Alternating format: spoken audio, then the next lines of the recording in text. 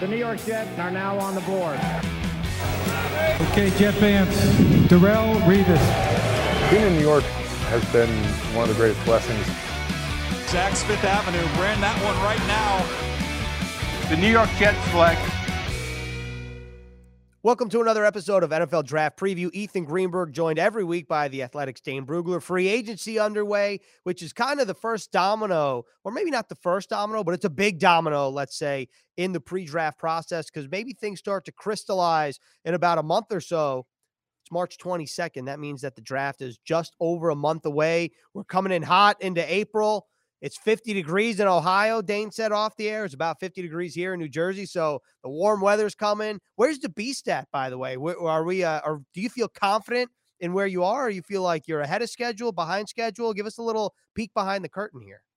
Until it's out release it into the wild, I always feel like I'm behind, and there's no way I'm going to get it done. But every year, find a way. But it's this is the point of the season or the process where pro days are happening, and so I pride myself or my guide on having all of the verified pro day information, not just what people are posting on Twitter, but the verified numbers from teams.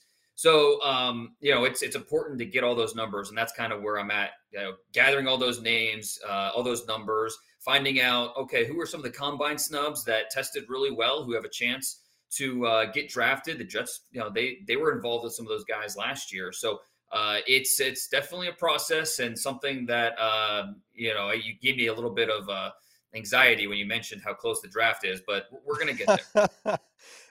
I just want to be clear here. When you said release it into the wild, do you mean the fans, like Twitter? Yeah. That's the wild right there. Well, it's one of the craziest days of the year for me is the day it comes out. And the moment I hit send and it's out there, I'm waiting for my phone to blow up from agents, from texts from around the league, from Twitter reaction from fans. So it's a lot of fun, but I'm also kind of guarded against what people are saying. But it's something I'm very, very much looking forward to. You have to enjoy a nice beverage right after you hit send and it gets released into the wild, like that same day. You have to enjoy that one. First thing I do is take my dog for a walk. Just get some fresh air. Get some exercise, and then come back to the computer, deal with whatever's coming at me at that point. So, but yeah, it's good to get just a breather after I hit send on that. That's fair. And is this like a phone stays at home type of walk? Like you press send, you grab the leash, you just go and you just kind of roam for maybe an extended walk, and then you come back and see who blew up your phone about what? That's exactly it. Just right. Clear my mind. Just give me a half hour away just to, reset, recalibrate, and then dive right back in because, there's still plenty of work to do before we get to draft weekend. All right. Well, let's talk about this free agency. The first wave, I'd say, right? That's pretty much what's behind us now. There obviously be moves that trickle between now and the draft, but the first wave is behind us. The Jets made a number of moves, I'd say, none that really broke the bank according to the reports, but some things do change based off free agency from an evaluation standpoint. So Dane, where you sit based on the Jets signings like Laken Tomlinson, DJ Reed, CJ Uzama, Jordan Whitehead, Tyler Conklin, what is your picture for the Jets draft right now? What was the picture before free agency, and do you think it changed at all as we record here in late March? Well, I think the best teams, they always attack free agency so they can go into the draft without a clear need where they have to go reach for a position. And I think that's what we saw the Jets do during that first wave of free agency, where they addressed corner, they addressed safety, they addressed tight end. They address that offensive line. They find that right guard they've been looking for. And that way they go into the draft and saying, okay, we don't have to go offensive line early. We don't have to go corner. They've positioned themselves well based on these free agent signings that it really keeps the board open. And, especially in the first round with 2 picks in the top 10, who falls to you at those 2 picks? And they're not, handcuffed to a certain position where they have to address it, or they're going to end up leaving a hole on their roster going into the summer and into training camp. So from the Jets' perspective, I think they did, exactly what, kind of from a fan's perspective, you hope they would do. Address several of these needs And now you can really attack the draft and go based off of your board. And you're not reaching, you're not overvaluing certain positions. And so, we've talked so much about tight end. And okay, well, they signed 2 tight ends, 2 guys that are maybe not elite Pro Bowl types, but guys that are functional starters, can help you in the passing game, can help you as blockers. They address the secondary with 2 guys back there who are plug and play guys. And then a critical piece on the offensive line, who you expect to step in and really fortify things up for you up front. And so those are big pieces for this franchise. And as we go look forward to the draft, it really gives them a lot of options.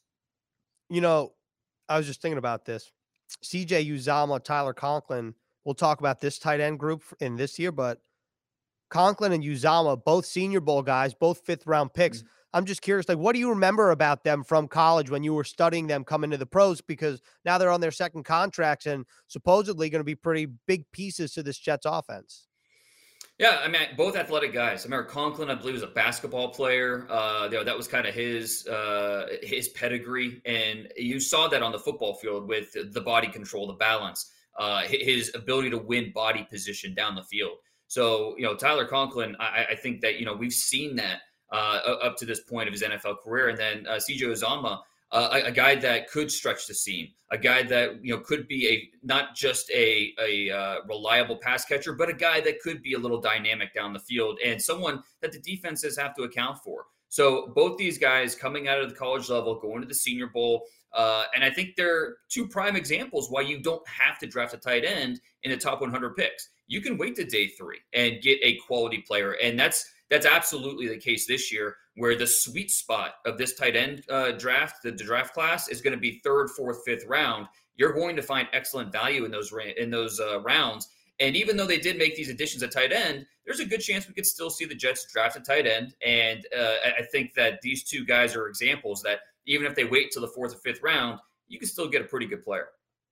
That's a great point. We're going to talk about these guys that could be options for the Jets later on in this episode, but let's continue talking about free agency and the picture changing with free agency. So when we did your mock draft a couple weeks ago for NFL draft preview, you had Sauce Gardner at 4, right? And I'm just with the DJ Reed acquisition. Do you think that changes at all? Or you think that that's still very much in play with Sauce Gardner at 4? And the caveat to all this is with the signing at safety in Jordan Whitehead and the re-signing of LaMarcus Joyner, I know you have not believed that Kyle Hamilton would be a Jet at 4, but between Sauce and Kyle Hamilton, where do you think the Jets would go between those 2 right now?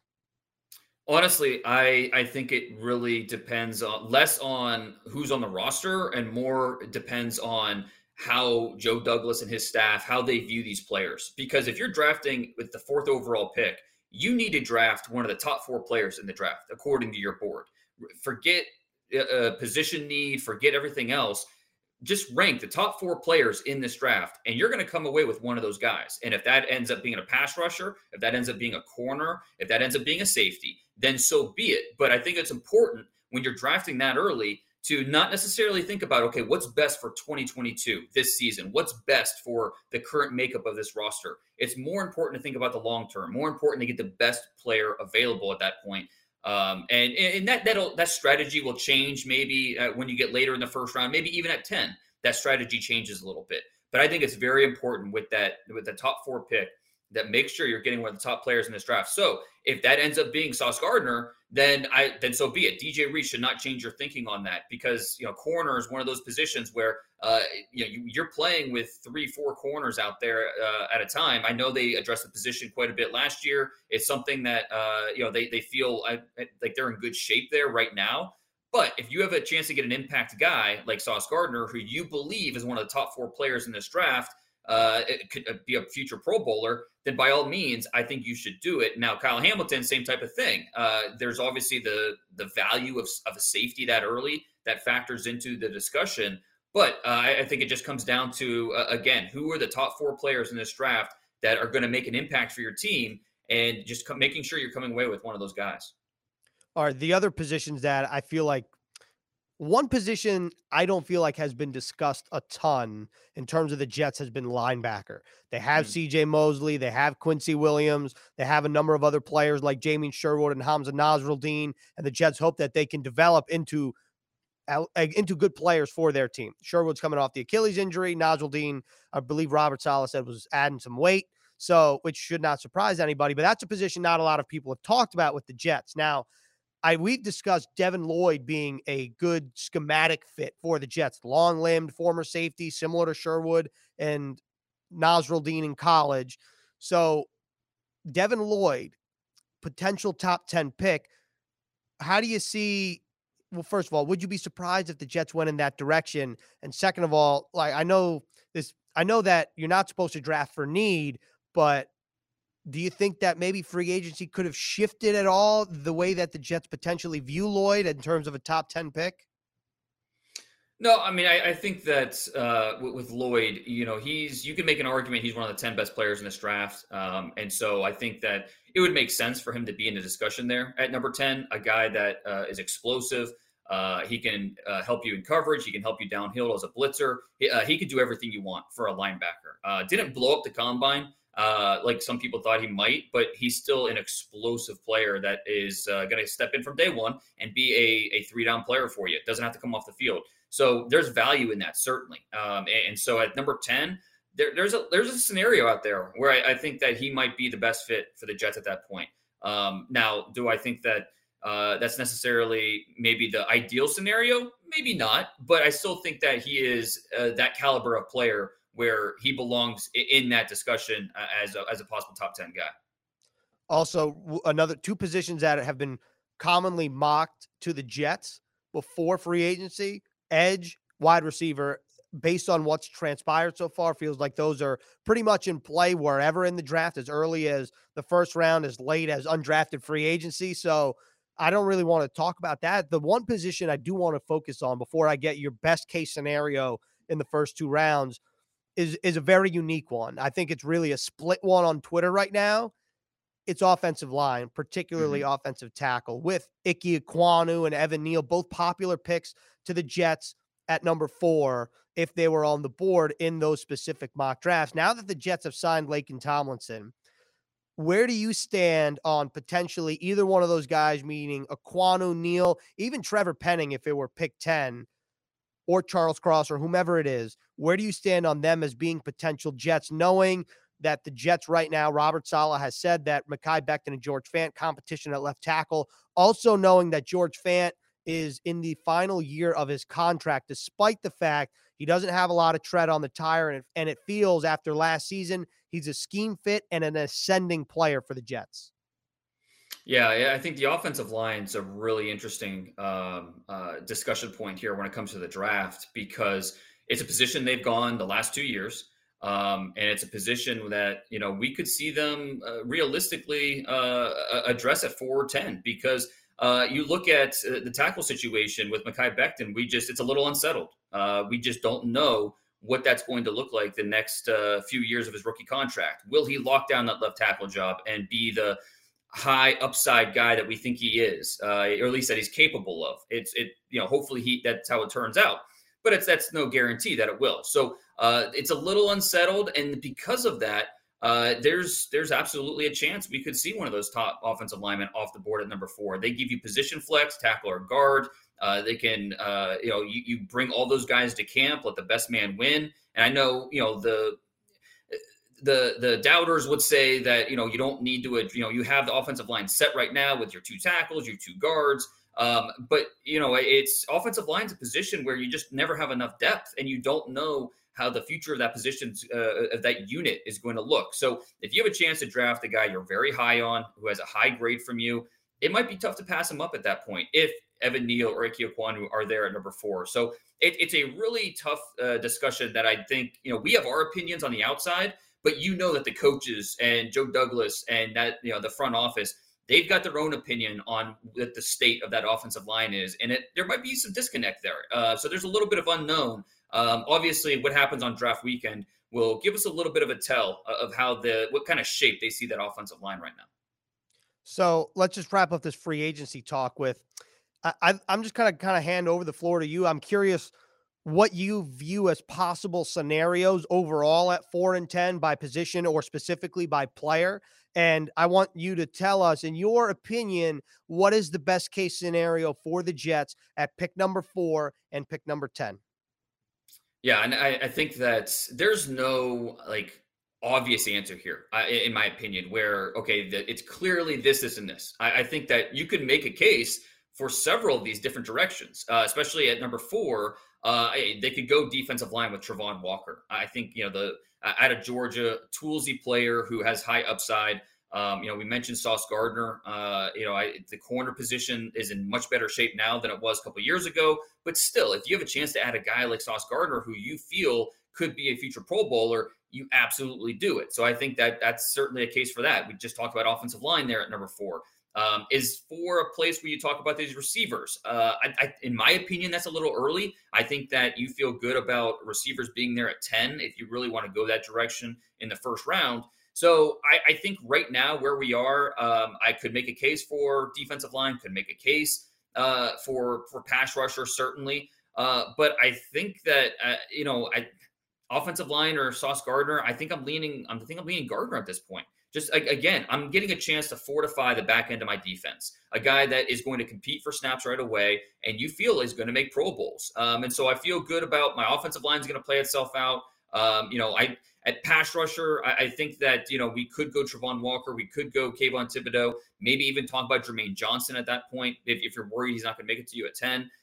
So I feel good about getting someone on defense, getting an impact player. Right now, I think I'd lean Gardner at that point over a pass rusher. And then at number 10, this is where, okay, do one of those pass rushers fall to you? Does Jermaine Johnson there? If Jermaine Johnson's there, I think that's too good to pass up. And I think I'm going Sauce Gardner, Jermaine Johnson, getting a guy that's going to help you get after the quarterback, then a guy that's going to pick off the quarterback.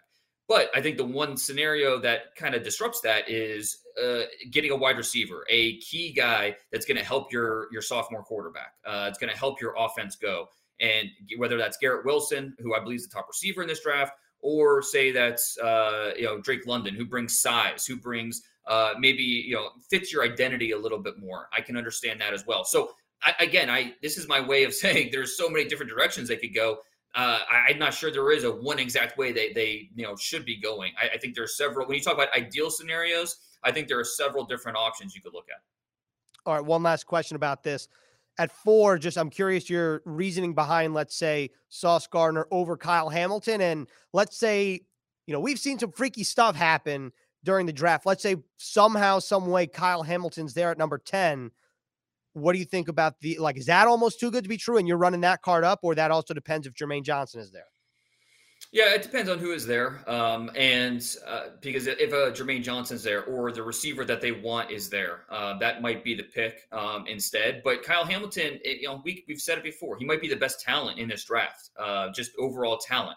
And not just physically with what he can do for a guy that's 6'4", 220, but his intelligence, the way he sees the field, his read reactability. I mean, he is as instinctive as it gets for a player that can play single high, that can walk down in the box. I mean, he can just do everything. So at that point, you're looking at a guy that's going to help your defense in a big way if you believe that he's worth the value at that point, if he fits your defense and your scheme. So that's an important part of this. But with Gardner, I just think the value of the cornerback position is so high, and what it means it's for a guy that you put out there that can hopefully take away one side of the field. There's just a lot of value with that. So that's why I would lean Gardner in that scenario. All right, that was a great synopsis right there. Let's shift our focus now to the tight end position at the NFL draft, the position as a whole. Obviously, this conversation was a lot different in January when we were in Mobile, Alabama. We're talking about guys like Trey McBride, Jeremy Ruckert, potentially as future Jets as early as at that point, potentially the second round. And then you said, you know what, I'm not really comfortable taking any guys in the second round. So then in this case for the third round, but after the signing of CJ Uzomah, the signing of Tyler Conklin, I would imagine that you would believe it doesn't seem as likely that the Jets are probably going to go tight end in the first 2 days of the draft. Is that right? I think that's fair because, and again, like we touched on earlier, these two guys, both being day 3 picks, are prime examples that you don't have to go that direction. And especially in this draft class, where there's some good tight ends who will go on day 2. Trey McBride's still a solid player. Greg Dulcich from UCLA, still a good player. Jeremy Ruckert's kind of been out of sight, out of mind because of that foot injury at the Senior Bowl. Still a really good player, but you can afford to wait 4th, 5th round. You're still going to get a good player. And again, especially in this draft class where tight end, not a top-heavy position this year, but once we get into the 3rd, 4th, 5th round, it is one of the deepest positions in this draft. So how do you rank the top 3 tight ends, let's say, right now on your board, and where do you think that they'll go in terms of round? It would be McBride, Dulcich, and Ruckert. McBride being a guy that does not have one elite trait, but he's just good across the board as an inline blocker, as a guy that is not going to drop the football, very strong at contact, can run routes, can get open, give you enough space for the quarterback. So McBride's just an all-around good player and someone that's going to play in the league for a long time. Dulcich has a little more explosiveness to him, a little more after the catch ability. So you feel like a guy that's going to help you put points on the board. As a blocker, leaves a little to be desired. He's more of a move tight end, that F tight end. And so different, a little bit different type of tight end. And then with Jeremy Ruckert, the same type of thing with McBride, a guy that has a lot of ability, just maybe not one thing that you look at and say, okay, that's going to separate him from other tight ends. Just a really solid player who has yet to play his best football, but he's a solid blocker. He's a very good pass catcher when he's targeted. So and with the foot injury, you might be getting a little bit of discount with Ruckert, but all 3 of these players should be off the board somewhere on the back end of day 2.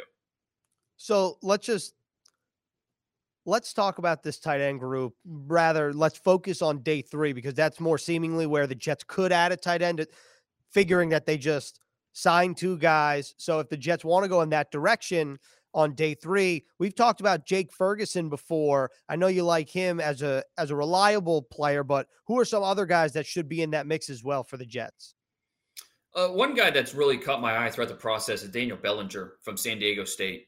A big guy, 6'5", 253 pounds, ran a 4.63 at the combine, which is an outstanding time for a guy that size. 7.05 and a 3-cone is terrific. Did not have a ton of production, receiving production in college. Just wasn't targeted all that much.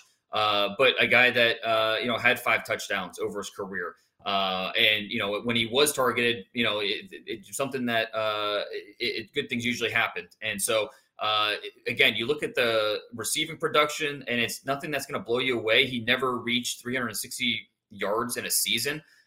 He got past 65 yards in a game once in his career, 43 career games. So doesn't have the high end production, but he's a big athlete who can move and he can block. And so there are some, I think, instinctive issues there with his route running in terms of just getting open, but natural body control. He cleanly catches the football as a blocker, strong-minded, competitive, assignment sound. So, a guy that's not going to blow you away when you just look at what he did at San Diego State on paper, but a detailed blocker, a natural ball skills, toughness. I think he brings versatility. He's going to come in and be that immediate backup wide tight end, and then maybe he ascends to being more later on in his rookie contract.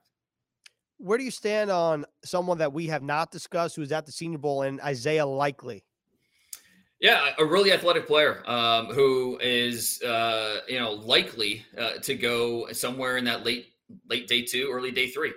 He's more of that, again, that move tight end, F tight end, 6'4.5", 245 pounds. He had almost 1,000 yards receiving this past year.